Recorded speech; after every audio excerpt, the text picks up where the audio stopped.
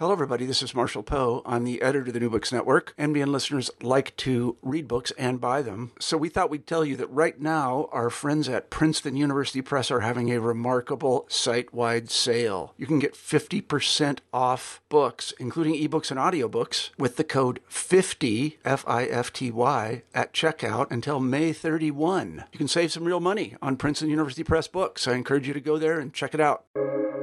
Welcome to the New Books Network. Hello, and welcome back to New Books in Political Science, a podcast channel on the New Books Network.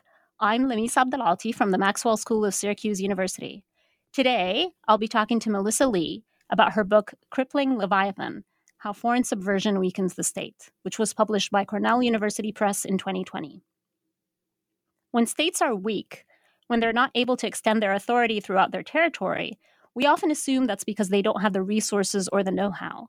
This book challenges that assumption and argues that state weakness may actually have international roots. Melissa, welcome to the show. Thanks so much for having me. Now, I wonder if you could begin the interview by just telling us a little bit about yourself. So I'm a scholar of state building and state development. I'm really interested in what makes a state. Why are some countries more state-like, right? Why do they control territory? Why are they effective at providing public goods and governing their populations? And why are some states not good at this?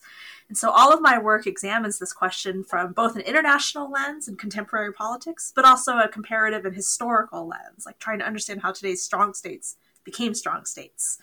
And so this book, Crippling Leviathan, is really a book that investigates why some states did not become strong states. Wonderful. So can you tell us the story of how you came to write this book?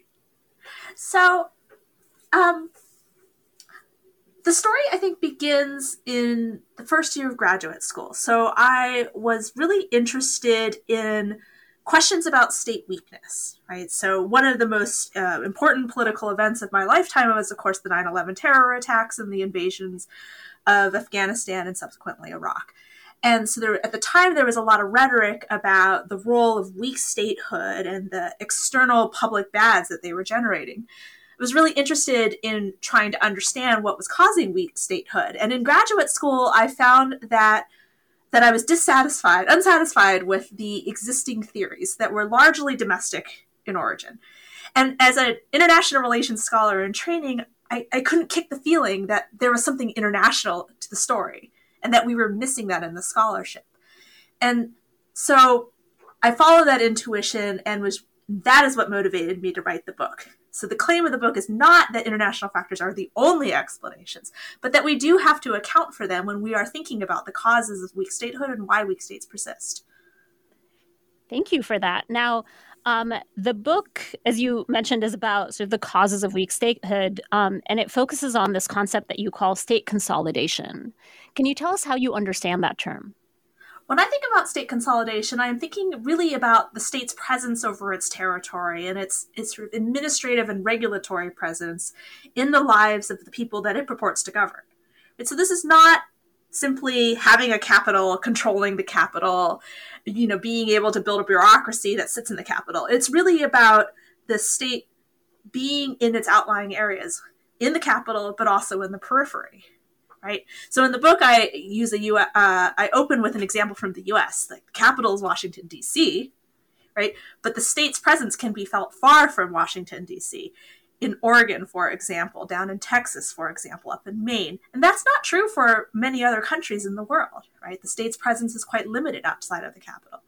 And when I think about how individuals interact with the state, in those countries where state presence is limited, you could have a very different relationship with the state if you're located in the capital versus being located out in the periphery. And in some extremes, you may have no relationship with the state. And that's what I'm thinking about state consolidation. A consolidated state is one where its presence is even throughout its territory. That's very helpful. Now, early on in the book, you introduce a really remarkable data set that measures state authority. Can you tell us about that? So this data set was developed the data set was developed to overcome a measurement issue, right? So now that I have this concept of the state's reach throughout its territory, how do we actually observe that?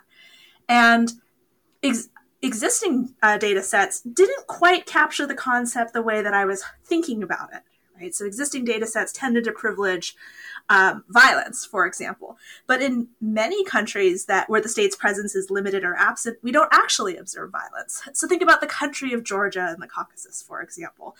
There are places where the state's authority is completely absent and the state is not actively contesting it. Because it's not actively contesting authority, we don't see violence, right? And so I needed a way to capture the absence of state authority that didn't rely on observing violence. And so the solution to this was to draw on the influence of an author that I really like in political science, James Scott. James Scott has this idea that he calls legibility, which is this idea about the state's having information about its population. We take for granted today that the state knows who we are, where we live, right? We carry driver's licenses, for example. The state has social security information about us. But we take it for granted, but this is, again, not true in many parts of the world where the state's authority is absent. And so I really keyed on this idea with my co-author, Nan Zhang, that having information is meaningful. It tells us something about the state's presence. And so this data set builds on this idea that if the state has accurate information, then it must be present in a regulatory sense, right? In an administrative sense. And so you mentioned sort of your being inspired by James Scott. And as I understand it, to build this data set, you rely on census information. Is that right? Yes, so the census is super cool for a variety of reasons, right? It's kind of a basic administrative exercise. It's been done since biblical times and even before that, right? In ancient Rome and in ancient China. It's a very basic exercise where the state tries to count its people and also figure out very rudimentary facts about the people, right? How old they are, where they live, for example. Historically, the census was carried out for reasons of taxation and conscription. If you want to tax people, you need to know where they live. If you want to conscript them for military service, you need to know how many military-aged men there are. One of the cool things about the census is that most modern censuses collect information about the ages of their population. And age accuracy is actually quite intimately related to the state's authority. And so you might think, well, why is this? Like, what does knowing your age have to do with anything? And it turns out that knowing your age in precise quantitative terms, right, so whether or not I'm 33 or 37 or 41, reflects the state's attempt to order society and to govern society on the basis of precise quantitative age, right? So again, let's go back to the example of a driver's license. To be eligible for a driver's license in many U.S. states, you have to be at least age 16 or age 17. To be eligible to vote, there's a certain age threshold, right? To enroll your child in school, there's sometimes an age threshold. And so the state gives meaning to age because of these rules and regulations over society. And so if you don't know exactly how old you are, that suggests that the state has not provided meaning to precise age. Now, again, it's not that people don't know how old they are. They might know that they've reached the age of adulthood or that they're still a child. They can reckon age in qualitative terms. But it's only when the state gives meaning to age in a regulatory sense that we care whether or not we're 31 or 30, 21 or 18 or 16 or whatever the threshold is. And so when people don't know their age, when the state can't get accurate information about people's ages, that tells us something about the absence of state authority. And so this data set basically quantifies the degree of accuracy of age information and uses that as a proxy for state presence. Or to reverse it, more inaccuracy in age suggests greater state weakness because the state is absent. That's really fascinating. And I think if I understand correctly, as you're describing the chapter, usually the distribution of ages tends to be smooth. And when we see sort of clustering around numbers that end in 0 or 5, that's because people are sort of guesstimating their ages, right? And that helps you be able to sort of indicate whether or not the state is accurately gathering age information in that area. That's correct, right? So people don't guess randomly when they don't have age information. They tend to focus on focal numbers, right? So 40, 35, 50, and so on.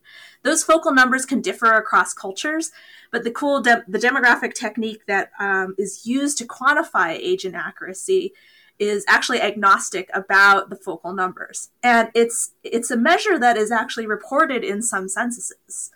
So demographers themselves developed this measure, and so being aware of the accuracy issues with respect to age data, some census reports will actually include this measure. In my case, I actually had to build all the data, collect it all, and calculate it myself. Being able to do this at the subnational level gives me a sense of the state's physical presence or regulatory presence across its territory. Right. And so you wind up with this subnational data set and also global data set, right? And so you're able to,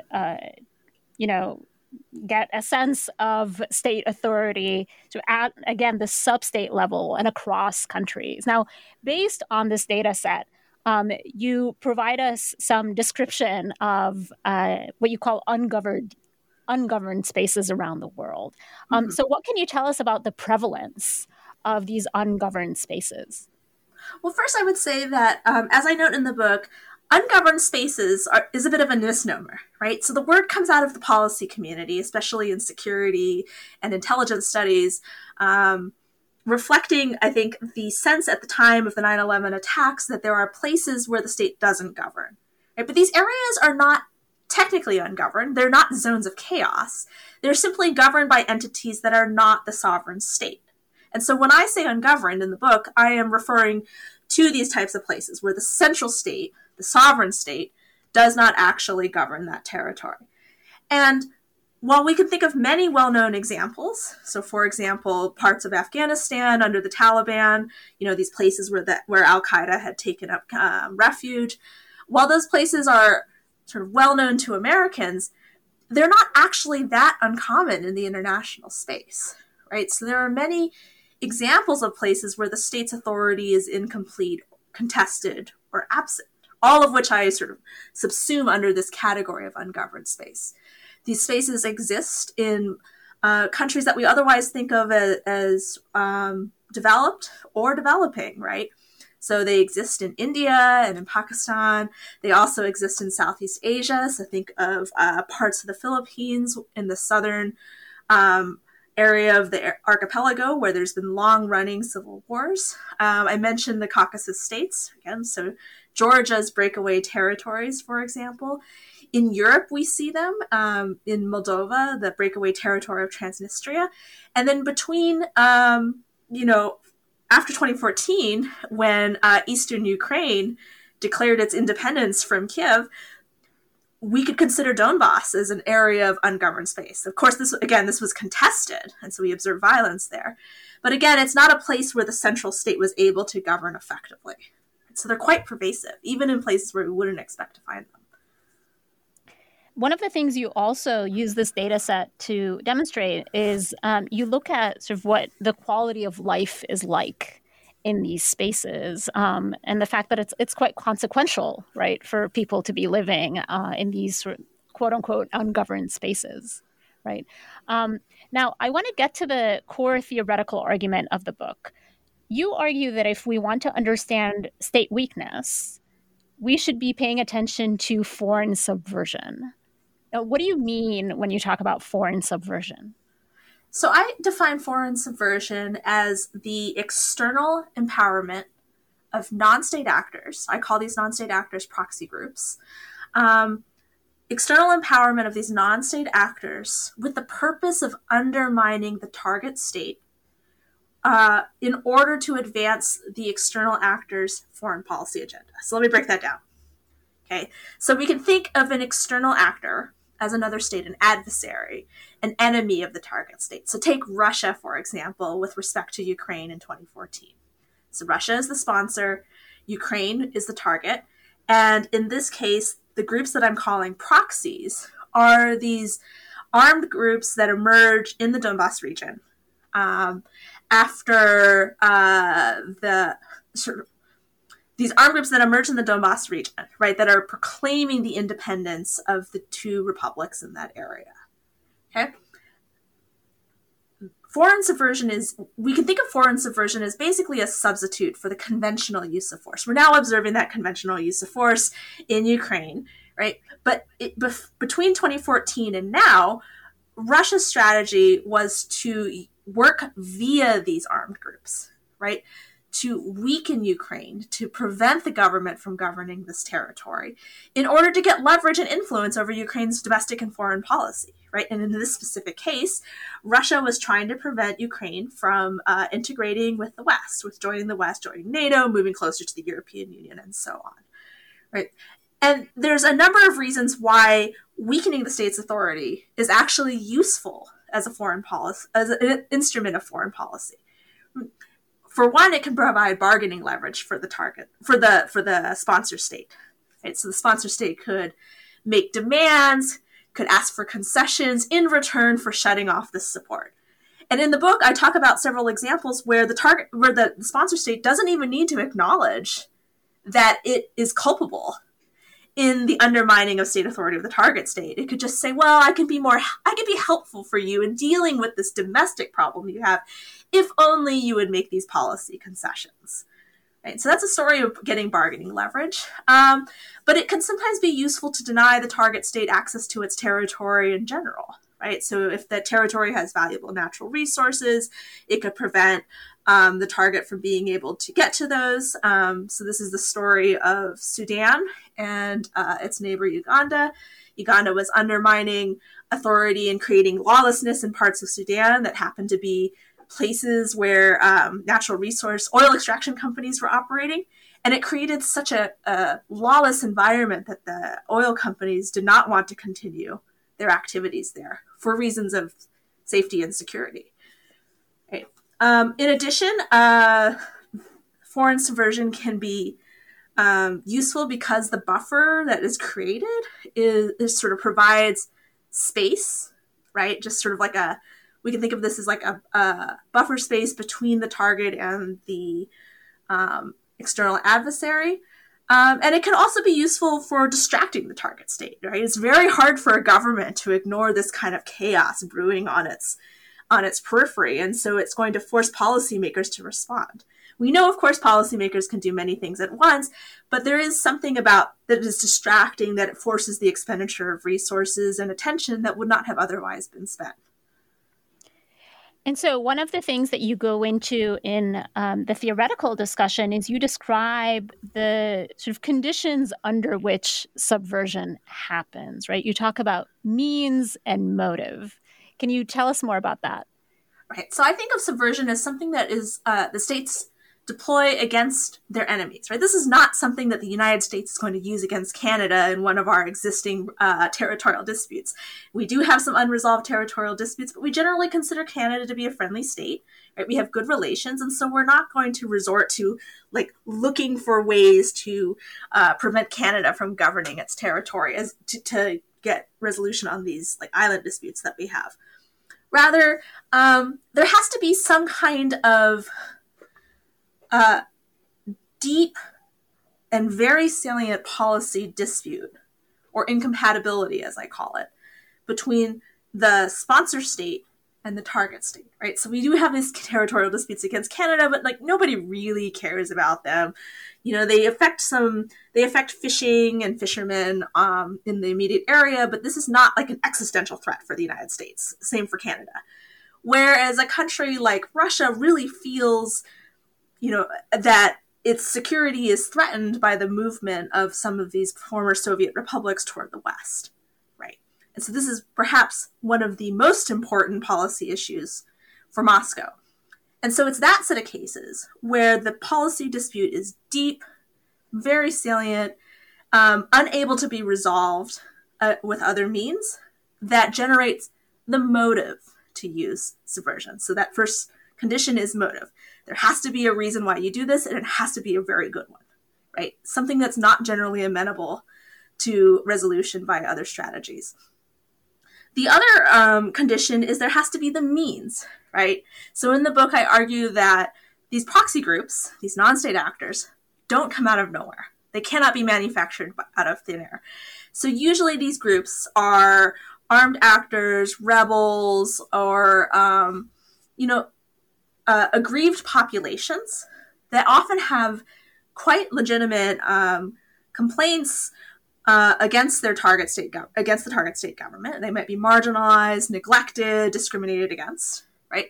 And so for whatever reason, they are organized and seek to address those grievances by establishing something like their own authority, right? Something like quasi-sovereign authority.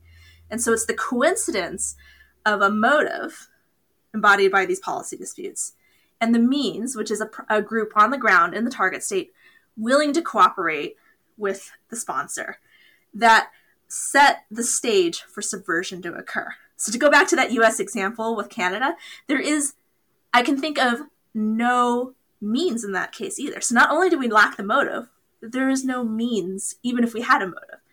So again, you need both. You need the motive and you need the means. And if you're missing one of those, we should not expect to observe subversion. We should expect states to turn to other foreign policy instruments instead. It's a really sophisticated argument. So the final piece of the puzzle that I wanted to ask you about is, again, you're interested in explaining patterns in state consolidation.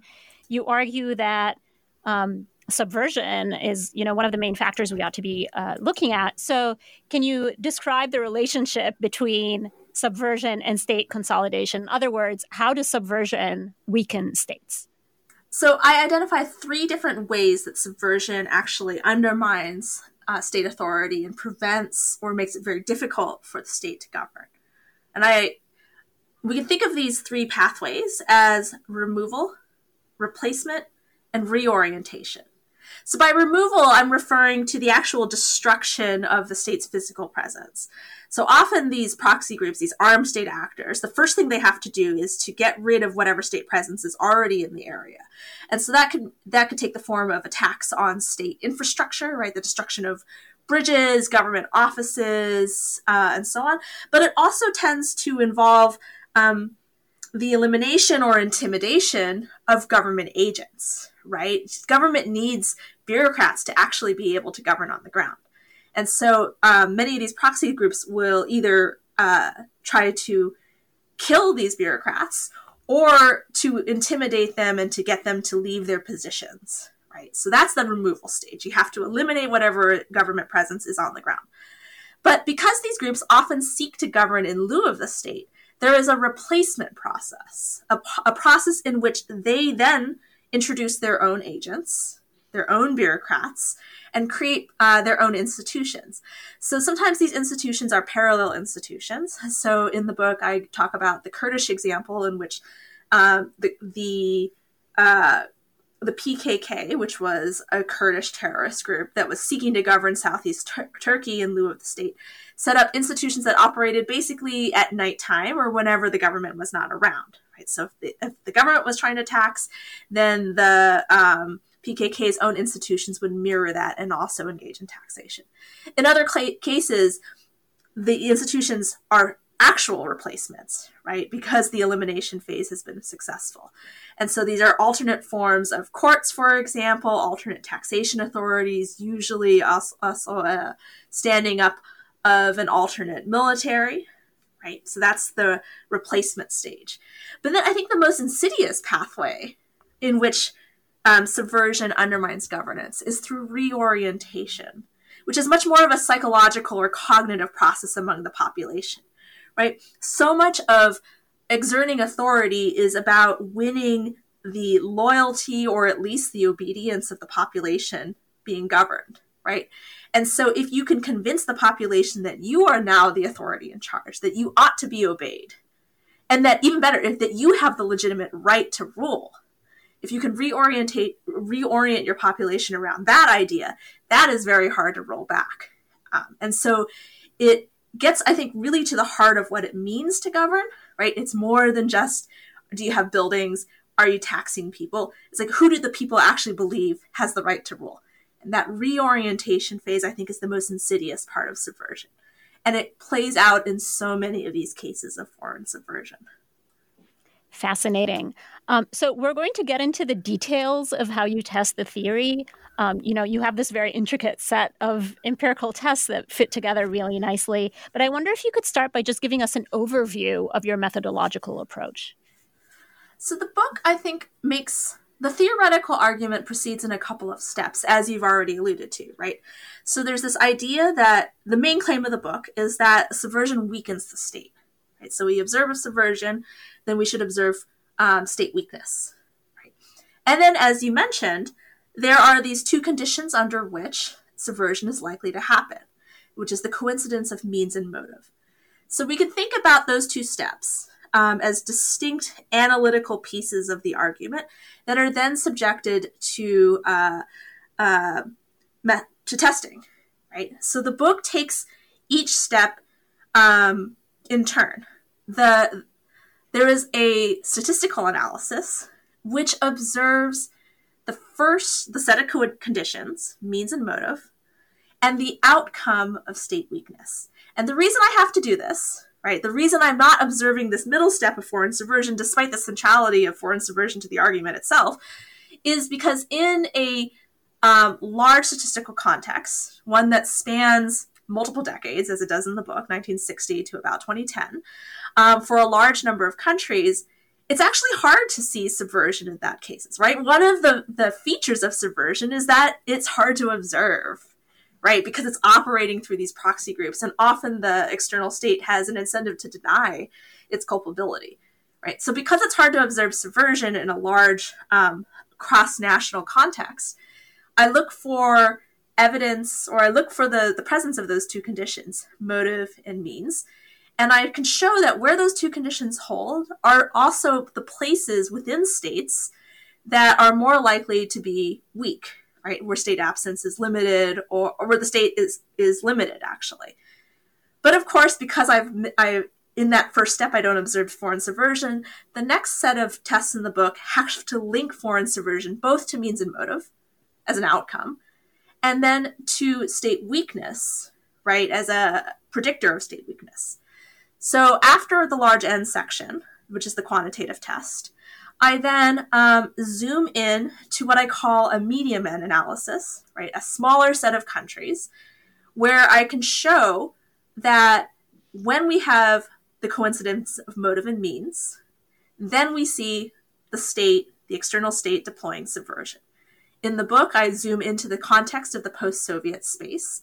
And one of the nice things about this part of the world is that it allows me to hold several factors constant, right? So as I mentioned before, one of perhaps the most important foreign policy issue for Russia after the fall of the Soviet Union is the foreign policy orientation of the other post-Soviet republics. Are they going to be more pro-Western, or are they going to be more pro-Russia, right? And this is really the defining axis of relations between these countries after that sort of initial chaotic moment of the collapse of the Soviet Union, right?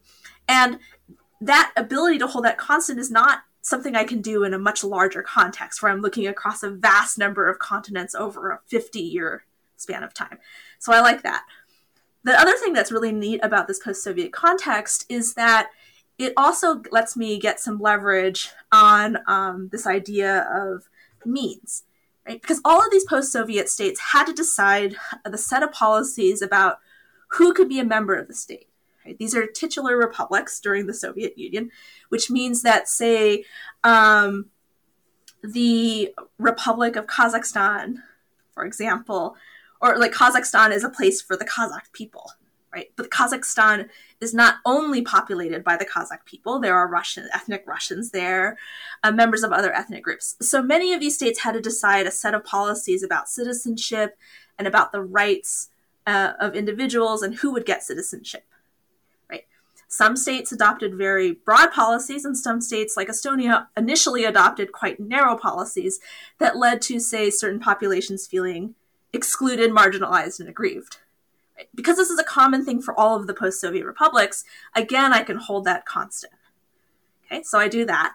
And then I can show that where these groups are aggrieved and organized, right, where there's the presence of means, and where the the target state is moving toward the west, that is when we see Russia attempt to use subversion. And importantly, in this section of the book, I can show that when only one factor is present, we don't observe subversion. Then the final step is to take subversion and link it to state weakness. And there I do a deep dive into 2 Southeast Asian cases. The first is Malaysia's subversion against the Philippines that began in the late 1960s and continued into the early 1970s. The second case is Thailand's subversion of neighboring Cambodia in the 1980s when Cambodia was occupied by Vietnam. Thailand and Vietnam were considered enemies at the time. And so I can actually use by taking a deep dive into these cases, I can show the degradation of state authority as a result of subversion. In the Philippines case, I can show how life changed as a result of Malaysian subversion, right? Tracing the arming and support of militant groups in the southern Philippines and the results of that on governance in the southern Philippines. The Cambodian case is a little bit different because it's unfortunate but convenient for me as a researcher that at the time that the Vietnamese took over Cambodia, there is basically no state anywhere throughout that territory. And that's a legacy of the malgovernance of the Khmer Rouge.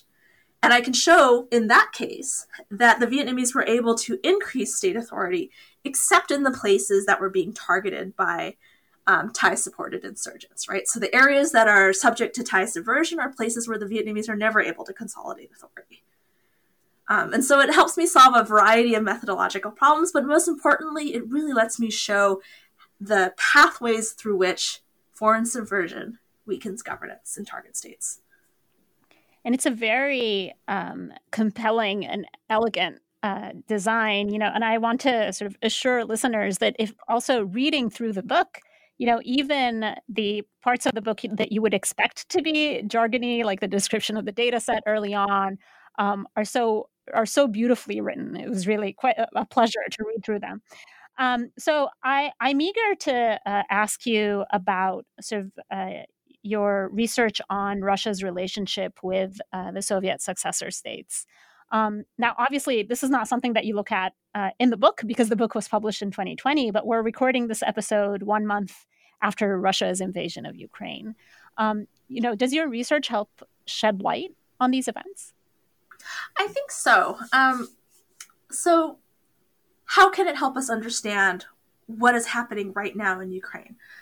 And I think when we think about the current crisis and war in Ukraine, we have to remember that this did not start in 2022, right? There is a history here. It did not even start in 2014. It actually goes back, I think, to the mid-2000s when Russia is really grappling with the reality of the Baltic states joining NATO in 2004, right? And this is a shock to Moscow because the Baltic states used to be in the Soviet sphere. And Moscow now sees that NATO is virtually on its doorstep. Right? So the story, I think, gets started there. And so the book is able to actually speak to the sense of threat that Russia feels, its attempt to use subversion, but in the Estonian case, one of the two pieces is not there, and so we don't actually see subversion. But let's fast forward now to 2014, right? So we have this background of knowing that Russia is opposed to the the eastward expansion of NATO, right? So 2014 is a time where Ukraine is courting the West, right? So we have the Maidan Revolution, we have Russia feeling like, okay, Ukraine is this is happening. And so the first step it takes before we see these events of conventional war, the first step it takes is to cripple Eastern Ukraine, right? This is where foreign subversion of Eastern Ukraine gets started. Crimea is separate. Crimea holds a very special place in sort of the Russian imagination. And so the choice of annexation is quite different from the choice of subverting Eastern Ukraine. But I think my book helps us understand why Russia would want to undermine governance in Eastern Ukraine, but not actually annex it, right? If Russia were to annex Eastern Ukraine, it would lose a source of leverage over Ukraine, or it would at least have less leverage than it would if there's sort of ongoing instability in the East, right?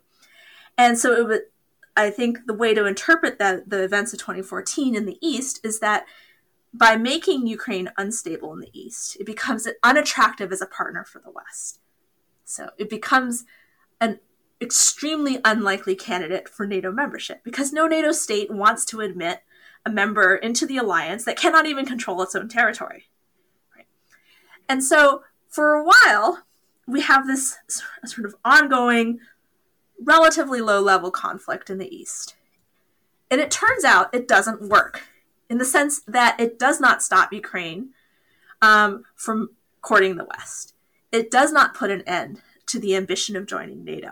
If anything, it actually kind of backfires. It sort of shows people that without the protection of NATO, you may be vulnerable to these kind of activities. And so, let's fast forward again to 2022. Again, Ukraine is reaching out to the West. It's now been shown that this low level of fomenting instability via subversion has not worked to stop that. And so Putin has to escalate, right? And so Putin escalates by massing troops and then eventually invading. And in this case, the existence of this breakaway area provides a convenient, I think, excuse or rationale to justify some of Putin's actions. He has given many, many justifications or explanations for why they have invaded Ukraine. But one of them was to prevent genocide against the ethnic Russians living in this area. Completely false, right?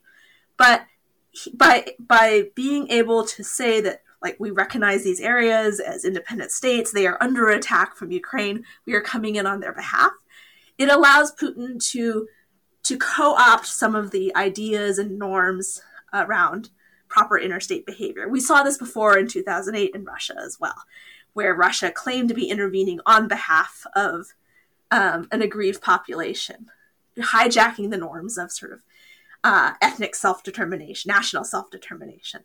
And so I think to the extent that it sets the stage for the Russian invasion, I think, my book can help us understand why why there was this sort of multi-step process. But I think to go beyond that, to understand, the end game here, my book cannot comment on that. Thank you. That's very helpful, I think, especially for listeners who might be listening to this as they're trying to process the events in Ukraine. So I want to step back and think about the historical cases that you look at in the book. So as you mentioned, you look at two sort of pairs of states, right? You look at Malaysia's role in undermining state authority in the southern Philippines, and then you look at Thailand's subversion against Cambodia when it was under Vietnamese occupation. So maybe let's start with the Malaysia-Philippines pair, right? What is going on in that case? So that's a complicated story that dates back to, I think, the formation of Malaysia as a state. So Malaysia was a federation that was comprised of different entities, which originally, I think, included Singapore, but also included a piece of territory that the Philippines had claimed sovereignty over, right? And this territory used to be a sultanate that was associated with the Philippine archipelago.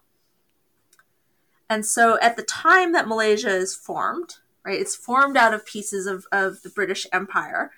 And that piece of territory that the Philippines once claimed sovereignty over goes to be part of Malaysia. And so there's already sort of bad blood between these two countries because the Philippines is like, hey, that's ours. And the Malaysians are like, no, it's not. So there's a bit of that. And the Philippines does not back off from pressing these claims, right?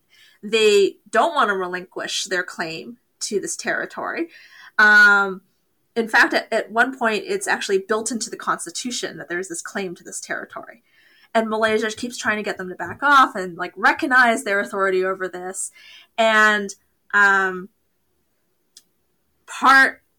all of this fails, right, and when Malaysia finds that it is unable to get the Philippines to back off, it turns to the strategy of foreign subversion. And so here I think of this case as basically illustrating both bargaining leverage and the idea of tie down, right? This distraction element.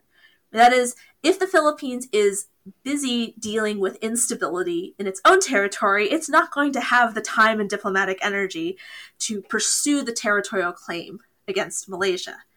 And so Malaysia basically takes advantage of a set of aggrieved groups in the Muslim part of the Philippines in the south, right? These groups have a long history of marginalization and resistance from the rest of the Philippines, which tends to be which is ethnically different and also Catholic. It takes advantage of these groups, offers them shelter, and I think really helps them train and to think of themselves not as members of different ethnic groups, but actually united together as Muslims who are resisting the encroachment of these Christian Filipino settlers who are coming into their land and who are ignoring their cultural claims of autonomy and claims to land. So it's a very opportunistic story, right? So there are these connections, like Malaysia's a Muslim state. That's not really what's going on here. This is opportunistic. So these groups come over and train with Malaysia. Malaysia is conveniently able to claim that it's not really the central government that is involved in this. It's actually this grandstanding guy, this colorful character, Tun Mustafa, who's got family connections, and he's the one to blame for all of that.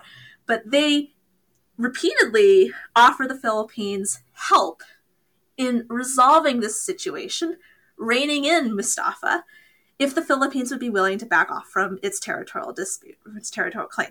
And the Philippines doesn't want to do this at first, right? So it basically turns to combating the instability in its southern periphery. It starts trying to ramp up development projects in the early 70s. And it finds that it has a really hard time, right? Because it's not doing this in a vacuum. It's doing it in the face of armed resistance, right? And eventually, the Philippines actually capitulates. So they don't formally back off from the territorial dispute, but they agree to put it on the back burner. And I think it's telling that Malaysia itself starts to back off from active support. Unfortunately, for the Philippines, one of the features of foreign subversion is that even though the sponsor state can turn off its support, the proxies don't go away, right? And other states ended up stepping in to provide ongoing support. And what we've seen is a multi-decade civil war in the southern part of the Philippines, even though Malaysia itself is no longer involved, and in fact would prefer that there was no longer this instability, right? It's fascinating. And, I wish we had the time to also talk in detail about the other case that you examine closely, Thailand's subversion of Cambodia.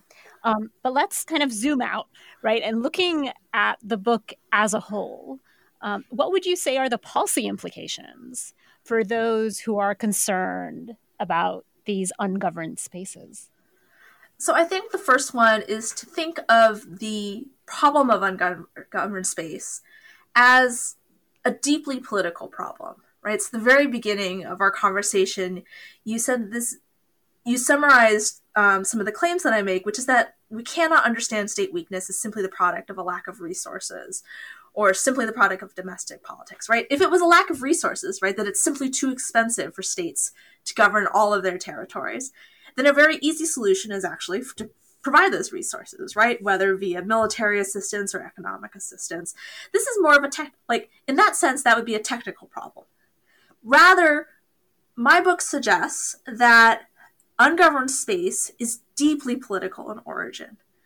That it's political in the sense that it arises from grievances between a population, or the armed groups, the proxies, and the host state government, but also grievances and disputes between the external sponsor state and the target state, right?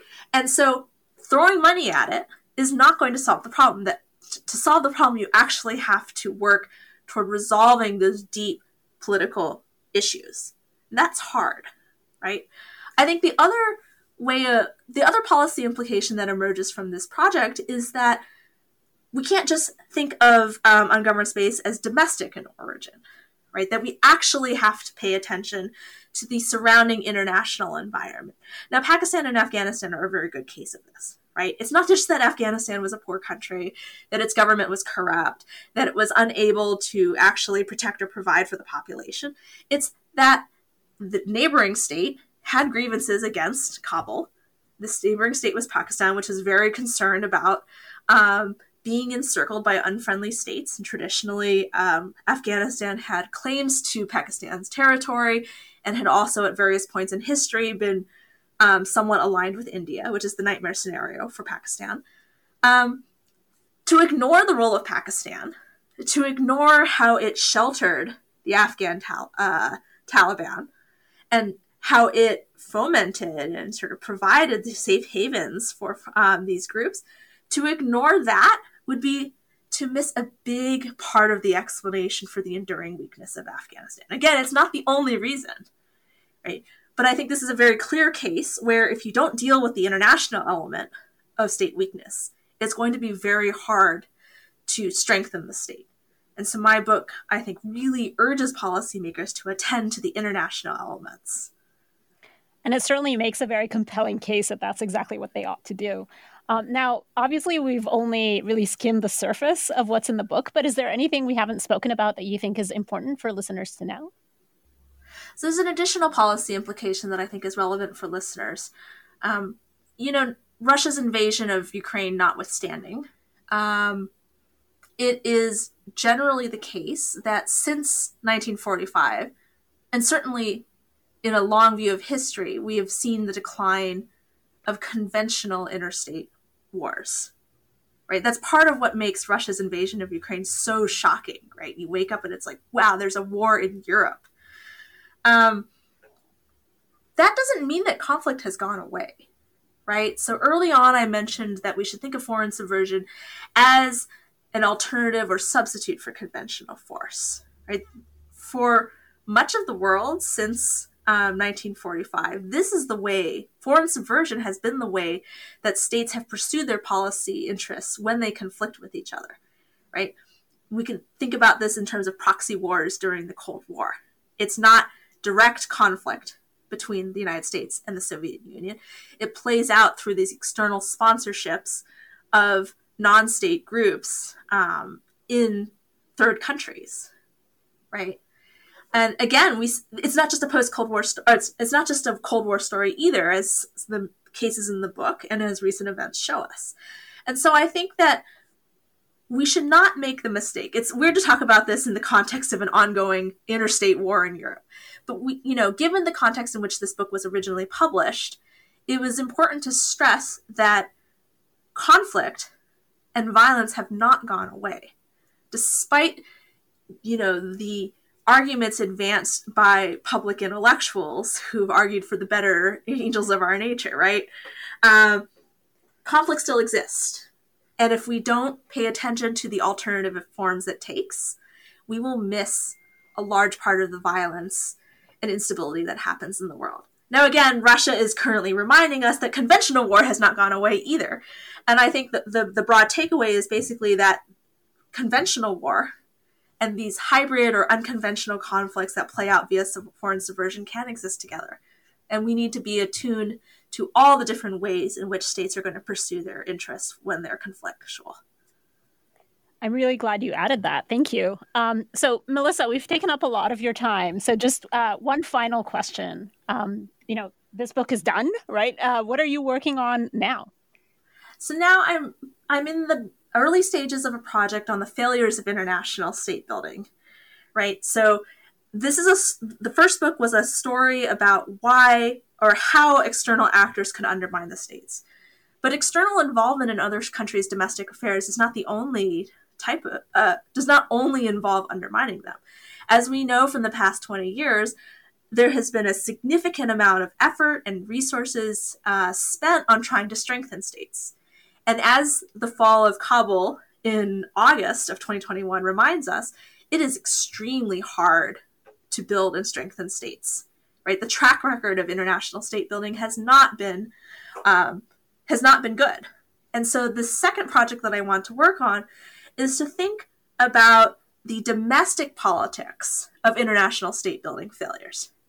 So the first book is bringing international politics into the story of state weakness, where we largely had domestic explanations. The second book is going to be bringing domestic politics into a largely international story of international state building failure, right? And to enrich our understanding and to understand why it is that external actors have struggled so much, and to bring domestic conflicts to the fore.